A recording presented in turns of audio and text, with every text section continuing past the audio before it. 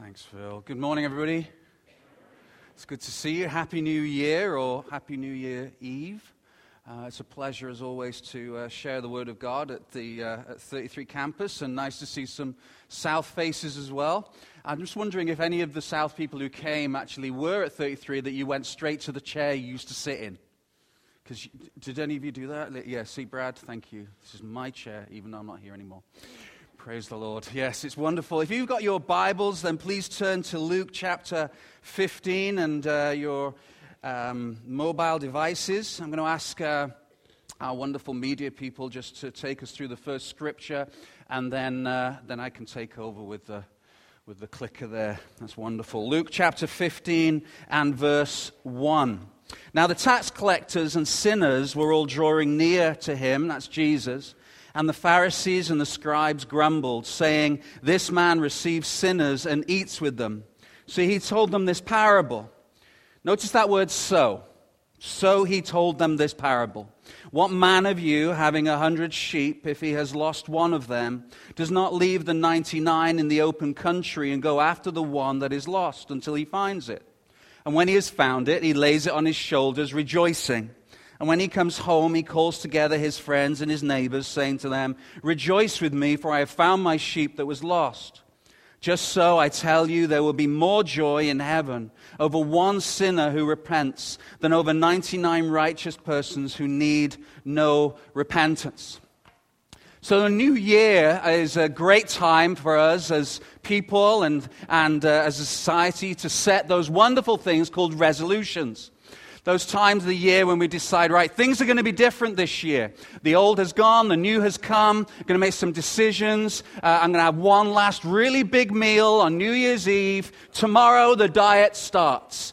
The exercise starts. January is well known to be the most popular time of year for gyms. And the most popular or quietest time of the year for a gym is when, do you think? February.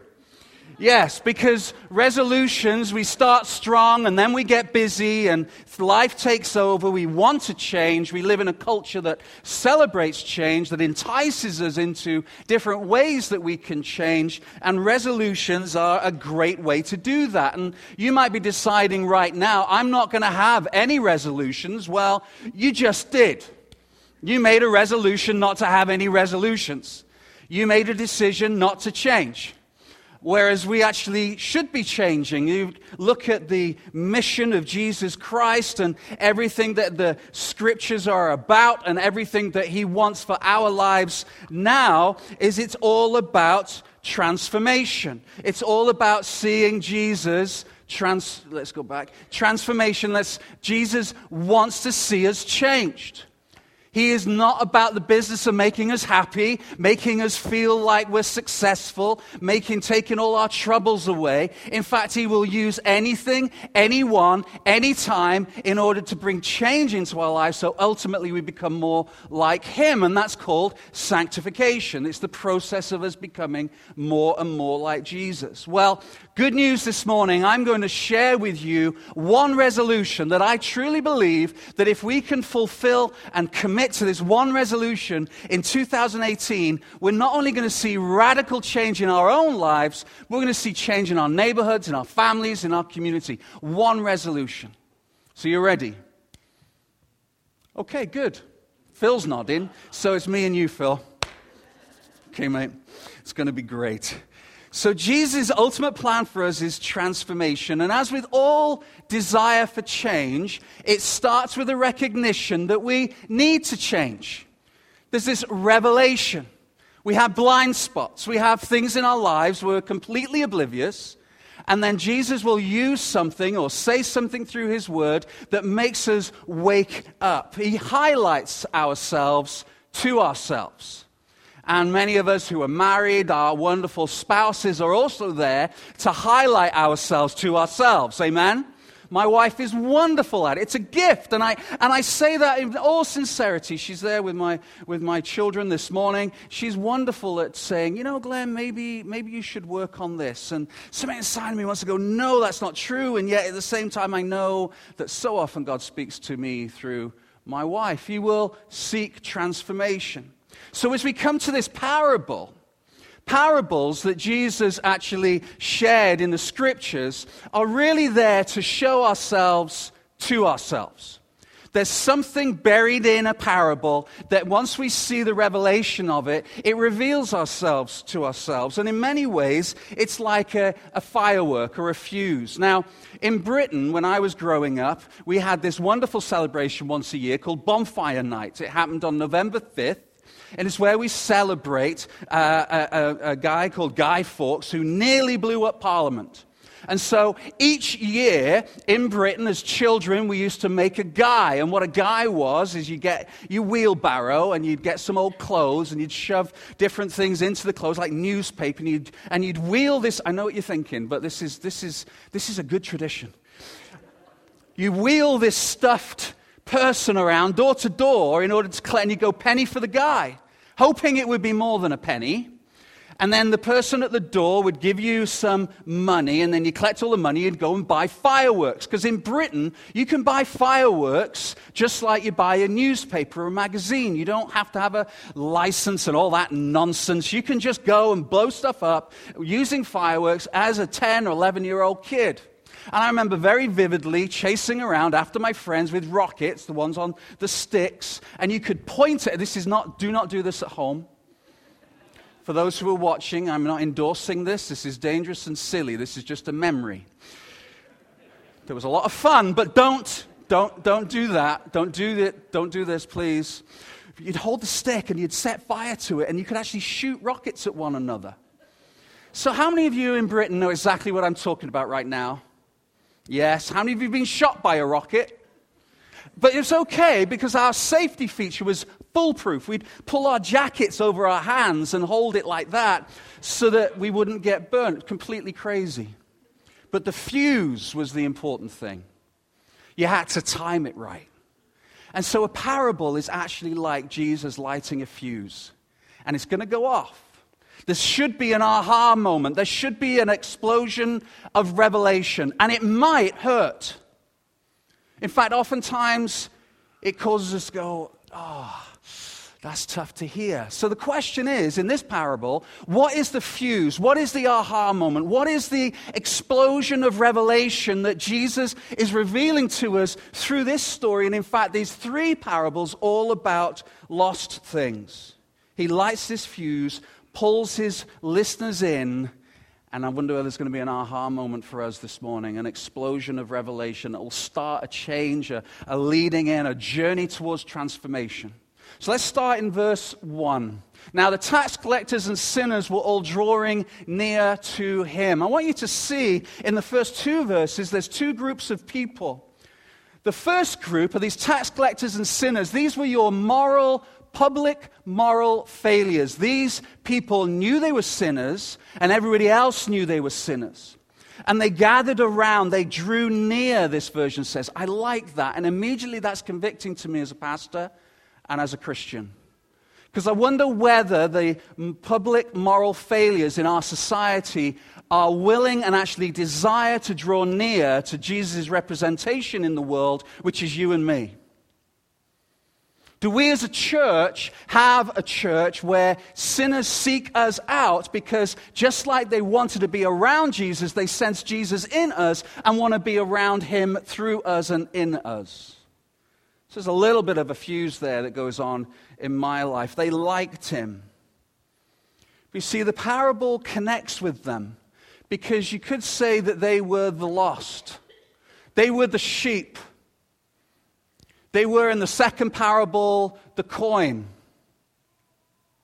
And then in the third parable, they were the son, the prodigal son. They were the lost. It's easy to see the lost. It's easy to identify them. It's easy to judge them. It's easy to say, I am not like them. They're lost. They are distant. They're gone. They're not found. They are not righteous like I am. It's easy to spot them. It's easy to drive past a beach and identify them and immediately judge and bring a self-righteous condemnation upon them. It's easy. They're everywhere. But then we also have to ask ourselves the question, who are the 99? Verse 2, the Pharisees and the scribes grumbled, saying, this man receives sinners and eats with them. They grumbled Because this is the 99. Because if you remember, I pointed out as I was reading, it says, so Jesus told them a story. He was listening to them grumble, and so he tells them 3 stories, 3 parables, and lights a fuse to see whether the 99 would actually see themselves in this story just as much as the lost and the sinners and the tax collectors would see. They grumbled. Why were they grumbling? Well, the Pharisees saw themselves as the protectors. They were the gatekeepers of God's law and God's practices, and they looked at Jesus, and there was one thing that really troubled them. It's that little word there, eat with them. Because you only eat with people who are friends, people you want to spend time with, people you want to be associated with. The fact that Jesus was associated with the lowest of the low, as far as they were concerned, was an absolute horror to them. So Jesus lights the fuse. They disapproved of Jesus' friends. They were the 99. They were the 99 sheep. They were the 9 coins. They were the one brother. That's who the Pharisees were. So you have these 2 groups. And can I say, and I say this humbly, and I say it carefully and with conviction, which group do we find ourselves in? Are we the 99? Are we the Pharisees looking with disapproval at the things that are going on around us because somehow they don't actually fit and come into alignment with what we see as Christianity should be? So we know who the parable is directed to, and Jesus has lit the fuse, and there's an impending explosion of revelation for those who are willing to hear it and for those who do receive it. And so he goes into a story about sheep. Now, I need to give some teaching about sheep, because for many people think of this when they think of a sheep. They think of this cute, cuddly, clean, wonderful animal that you would like to take home and maybe just cuddle and, spend time with. Look at how gorgeous that thing is. Well, having spent a large majority of my life living in Wales and pastoring in North Wales, a more accurate depiction of a sheep is actually this. This is what sheep are like. They're not cute, cuddly animals. They're things that are across the hillside all around Great Britain, and they are foul, filthy animals that stink, and they have habits every 5 or 6 seconds. They produce, I'll just say it that way. There's like a little machine gun goes off, and then they run away, and they're horrible animals. And I'm sorry if that offends anybody, but I have spent time with sheep, and they stink. And they're smelly, and they are really, really, as we'd say in Britain, thick. They're not smart animals. And so I have to ask myself the question, as Jesus has lit this fuse, why is he likening us to sheep? Why is it that the Bible continually pulls us back to this image? Why can't we be lions? Why can't we be dogs or something impressive like a Great Dane? Why is it Jesus over and over and over and all through the scriptures we are referenced as sheep? Please get that image in your mind. Huddled together, desperate for one another. You see, sheep have something very, very unique about them. When they get lost, they die. When they get lost, when they're by themselves, they die. They are not able to actually be unlooked after. Bad grammar, you get what I mean. They have to be continually shepherded in order to thrive. And so that's why Jesus enjoys and presses this picture into us and says, you are sheep. You need, first of all, one another. You know where a sheep is happiest? Right in the middle. Right in the middle. And it's interesting, you watch lambs. Lambs are a lot braver. They skip around and they stand on high things. But as they get older, they just like to stick together. And there is a huge metaphor in that. We need one another. We need to be together. But more than that, these sheep needed a shepherd, because alone they will die. So what is the first revelation, the first explosion, the first thing that Jesus is lighting for us? It's that we see the lost easily, but often we fail to see that we need a Savior just as much as those that are lost.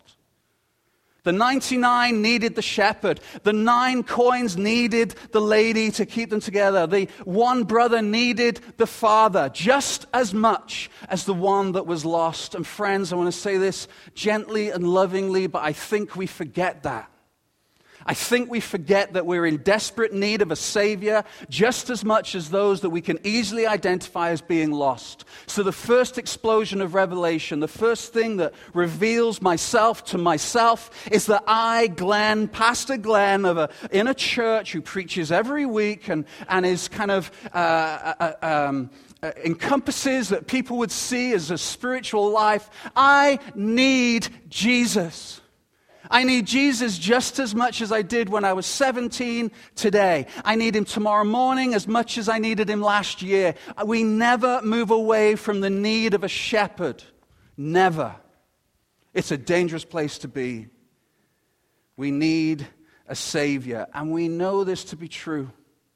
We know that we make awful saviors of ourselves. We know that we desperately need help.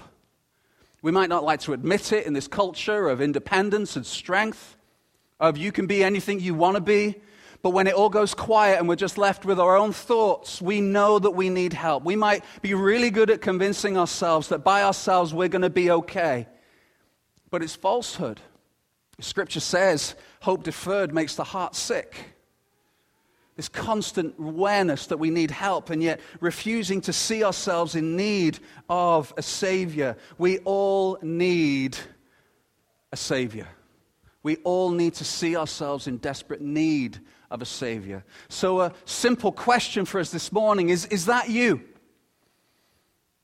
Are you absolutely 100% sure that more than anything else in your life, you need Jesus in your life? Whether you've been a Christian for 60, 70 years, or whether you've been a Christian for a few minutes, or whether you're in desperate need and you know that you're lost, we all need a Savior.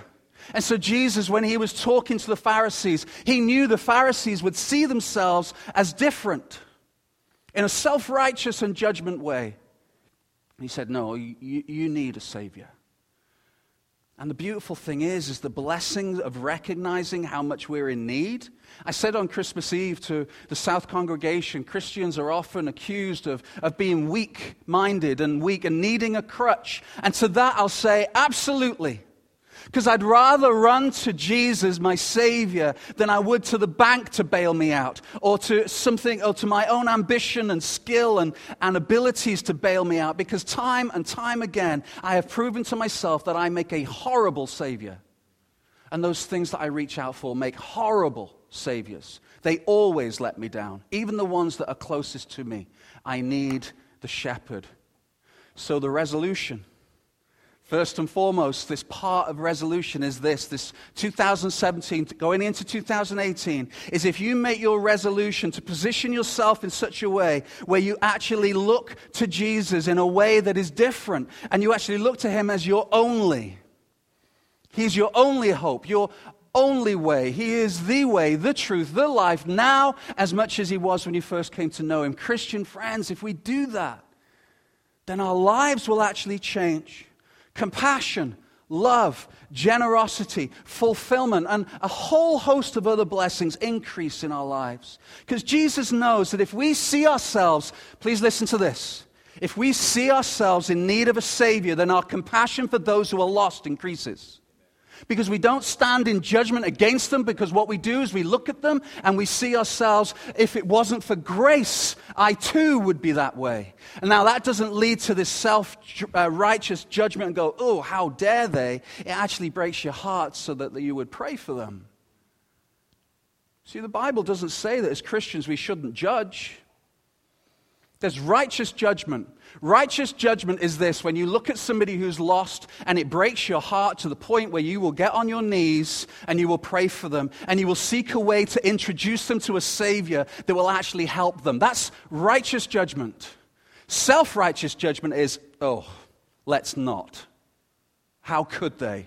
How dare they? Why would they wear that? What are they smoking? What are they watching? Oh, it's disgusting. What's our culture and country coming to? That's self-righteous judgment.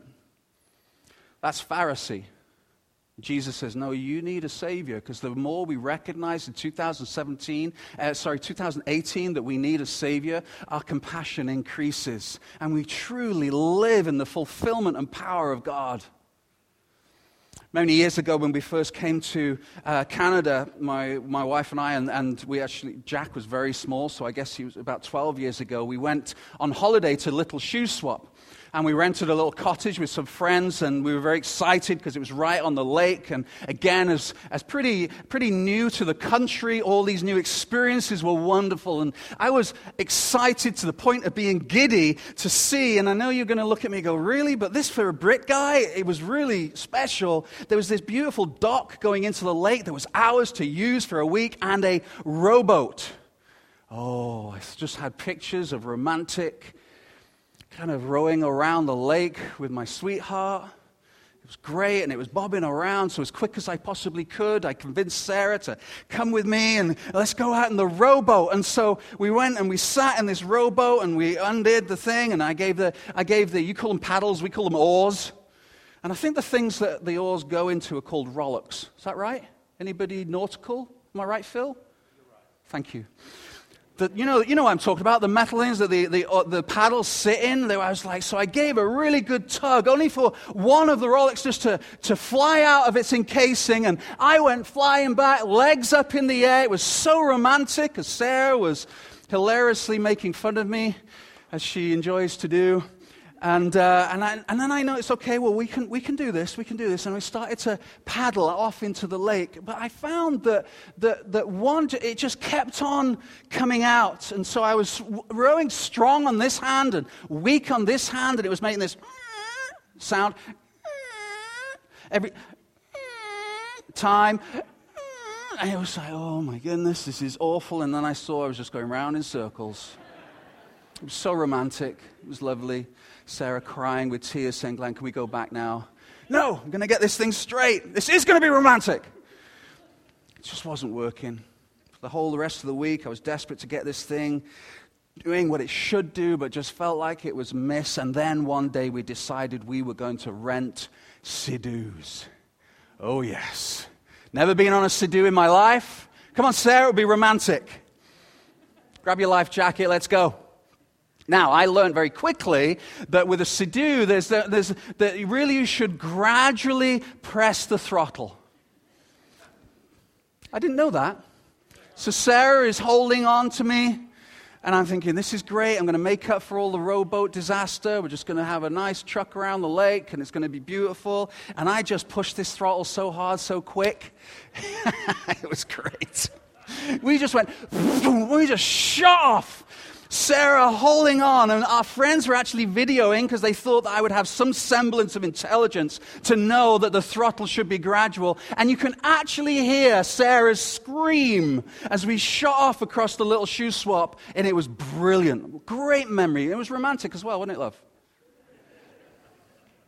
You see, I thought as I'm flying around, this is what sea life should be. I was hunting people in rowboats. Let's go find them. It was great. It's a great picture. Because sometimes it feels like we're in a rowboat. Are you a Christian? Yeah. You're in your rowboat. Things are amiss. And you just feel like you're through life. Going round and round in circles thinking there has to be a better way. Is this what the scripture talked about when it talked about living in fulfillment and compassion and love and power? Wanting to get up in the morning and just sensing the presence of God, the Sea-Doo, if you like, the exhilaration, the adventure, the joy. That's what Christianity should be like, but I'm sat in this rowboat just creaking my way through life. Is this what it's meant to be? And I want to suggest to you, for all the other resolutions you could make in order to see empowerment and joy and happiness and fulfillment come into your life, you can join the gym, you can buy the new car, you can get the RRSP, you can get the new job, you can do all those things, but I can promise you nothing is in comparison to sitting on that which God has planned for us and designed for us to be as Christians, which is to sense His presence under the lordship of the Savior, the Shepherd, rather than eking our way through thinking we're all good, thank you very much. See, transformation truly happens, and we get distracted at best in life. We get self-righteous and judgmental at worst. And Jesus knows, as he's talking about this, that transformation truly happens as we recognize our daily need for a Savior. So our resolution daily should be to position ourselves recognizing that we may not be lost anymore, but we desperately need Him. So this fuse that Jesus lights is culminating as we move through the parable, and he talks about the shepherd going to find the sheep. The fuse that we need this shepherd. You see, without him, we are more lost than we can possibly comprehend. But with him, we are more loved than we can possibly imagine. See, without Jesus, maybe you're sensing this morning that you're lost. That you don't even feel like you're in the rowboat. You just feel like you're drowning. A whole other story which I won't tell you, but I nearly drowned once. It's awful. And I'm a strong swimmer. But sometimes it just sneaks up on you. You get a leg cramp and that's it. It's only by the grace of God I'm actually stood here. Some of you may be feeling like, man, just give me that boat. But Jesus says, no, there's the Sidhu. And you just feel like you're drowning. Let me tell you, without him, you are more lost than you can possibly comprehend. You will never fix yourself. You will never get yourself through good moral. There's no, oh, I'm better, I'm good, God will let me in. Because what we're doing is we're comparing ourselves to somebody who we think is more lost than we are. But when we compare ourselves to God himself, then we truly see ourselves for who we are. We are sinners who are in desperate need of a Savior. We are more lost than you can possibly comprehend without Jesus. And that might be you this morning, and you're just feeling like you're drowning, believing that somehow this life vest or something is going to appear that you can grab hold of. Maybe it's a new job, maybe it's a new partner, maybe it's a new opportunity or city. And then I will feel saved. And let me tell you, you will not. Only Jesus. Only Jesus.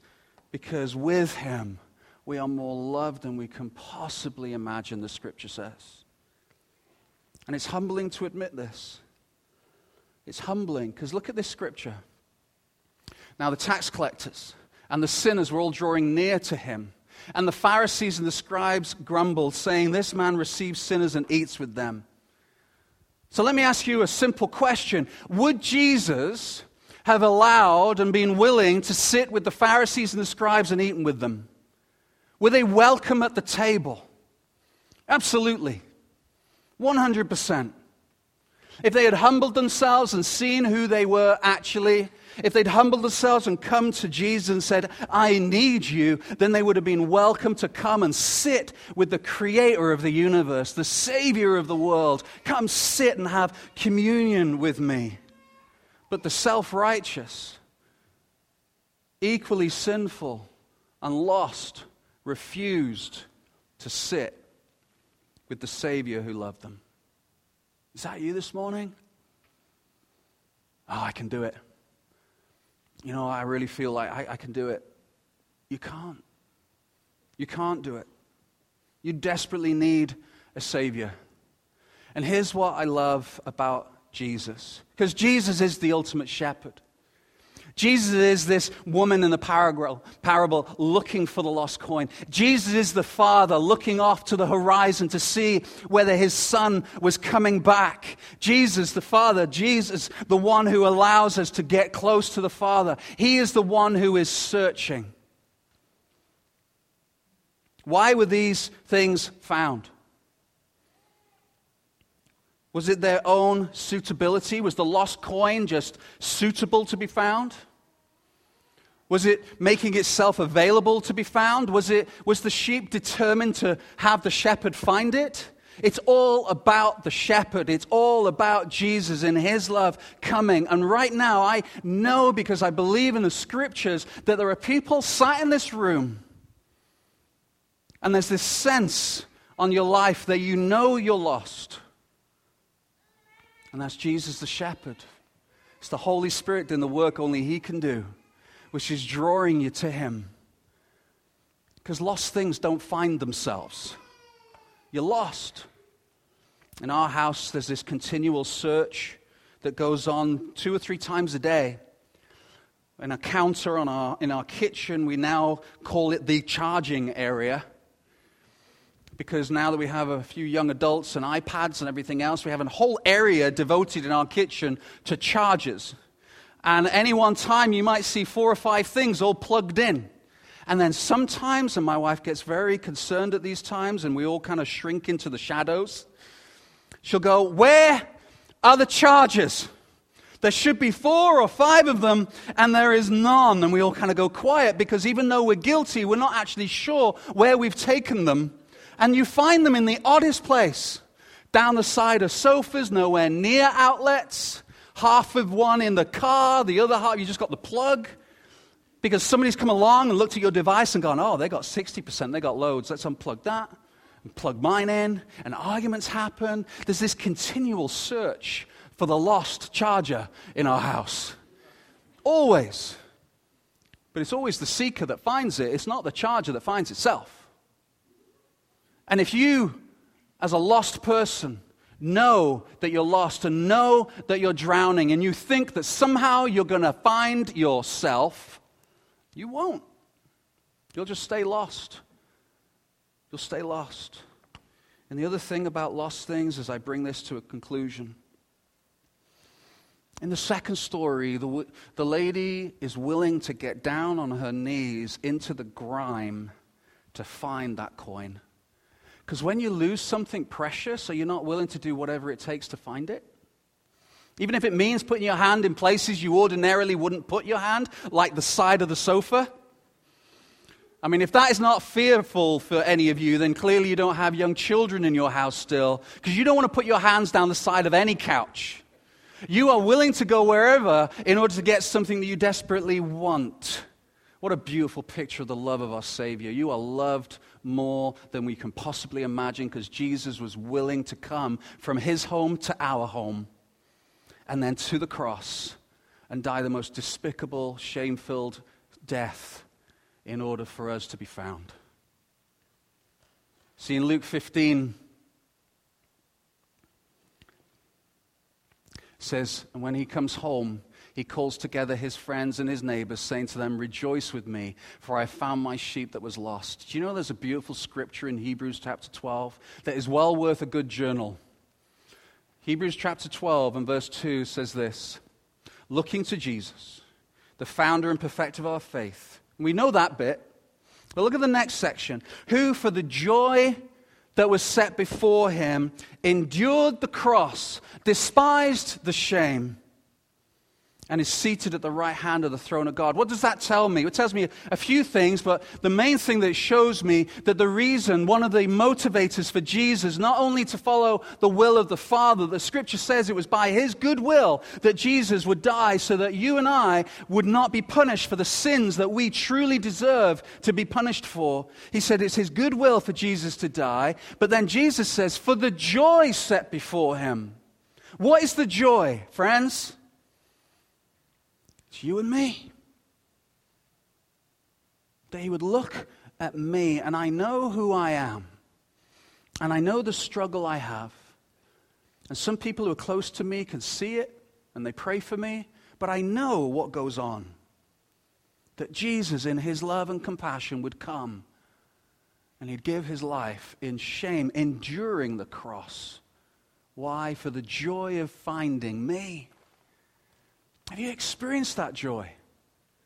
Have you felt that joy? Christian friends, when was the last time that joy welled up inside of you because you realized that your desperate need of the Savior today was as real as it was yesterday or a few years back?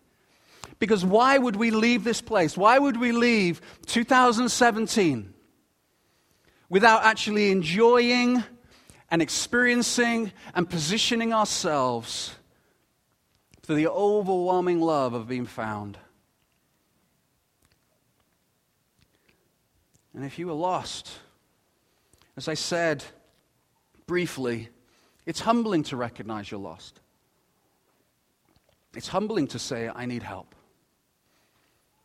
But you see, as we pray in just a second, I'm going to ask everybody to close their eyes and bow their head. And I'm going to talk and pray specifically for you who feel like you are lost, who know that you are lost, that all lies aside, all cons aside, all kind of convincing yourself that things are different, all that laid aside. What a wonderful beginning to 2018 to be found by Jesus Christ. And daily, Christians, for us to slow down, to reflect, to pray, to repent, to seek His face on a daily basis, to continually remind ourselves how desperately we need our Savior. That is the best resolution that we can go into 2018 with, that we need Him. We need Him. Let's pray.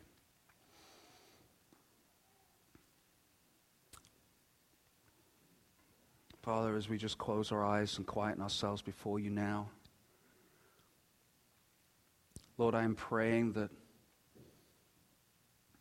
revelation is happening in this room. That, Lord, according to your scripture, I'm praying that you would draw people to yourself. That, Holy Spirit, I pray you would be speaking to people. And Jesus, I thank you that we've just celebrated you coming to earth as a baby and living a perfect life. And then dying a shameful death so that I can call you brother and friend, that I can sit and eat and have communion with you. And God, I need you. I need you as a husband. I need you as a dad. I need you as a pastor. I need you as a friend and as a man. And so, Father, I pray for my Christian friends in this room now. Lord, I pray that 2018 would truly be a year of revelation. That, Lord, that we would place ourselves in the confession and repentance of those things we continually do wrong. And Lord, I thank you that you continually find us, prompt us, and draw us. We celebrate that, Lord. Lord, I pray for the Christians in the room that have strayed. That, Lord, they just feel like they're just going around in circles. Lord, as your scripture says, that they maybe have forgotten their first love. Lord, I pray you would whisper to them now. They are more loved than they can possibly imagine. Lord, I pray for the lost in the room. Lord, those that are feeling like they're drowning, those that feel like they just can't do this. Lord, those that want to go into 2018 with a shepherd and a friend and a Savior. Lord, I pray you would bring conviction upon them now in Jesus' name. Thank you, Lord. If you know, just keep your eyes closed and your heads down. If you know that you need a Savior, that everything you've tried just seems to bring loneliness, everything you've tried seems to bring failure, that you always feel empty, you feel like you're drowning. Maybe you're just doing really well in life, and on the outside everybody knows, thinks that you're doing great, but on the inside you know you're empty. And I am offering you the most beautiful invitation this world has ever heard, is come, taste and see that the Lord is good. And He died for you, that your sins would be forgiven and you would have freedom and you could be found. If that is you, then I want to pray for you.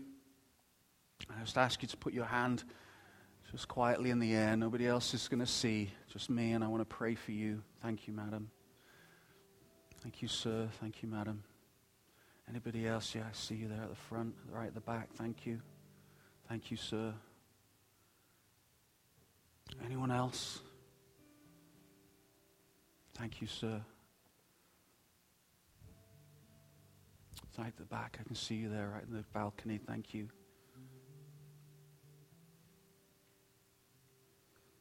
Oh, dear Lord. Thank you, God, first, God, that you seek people out.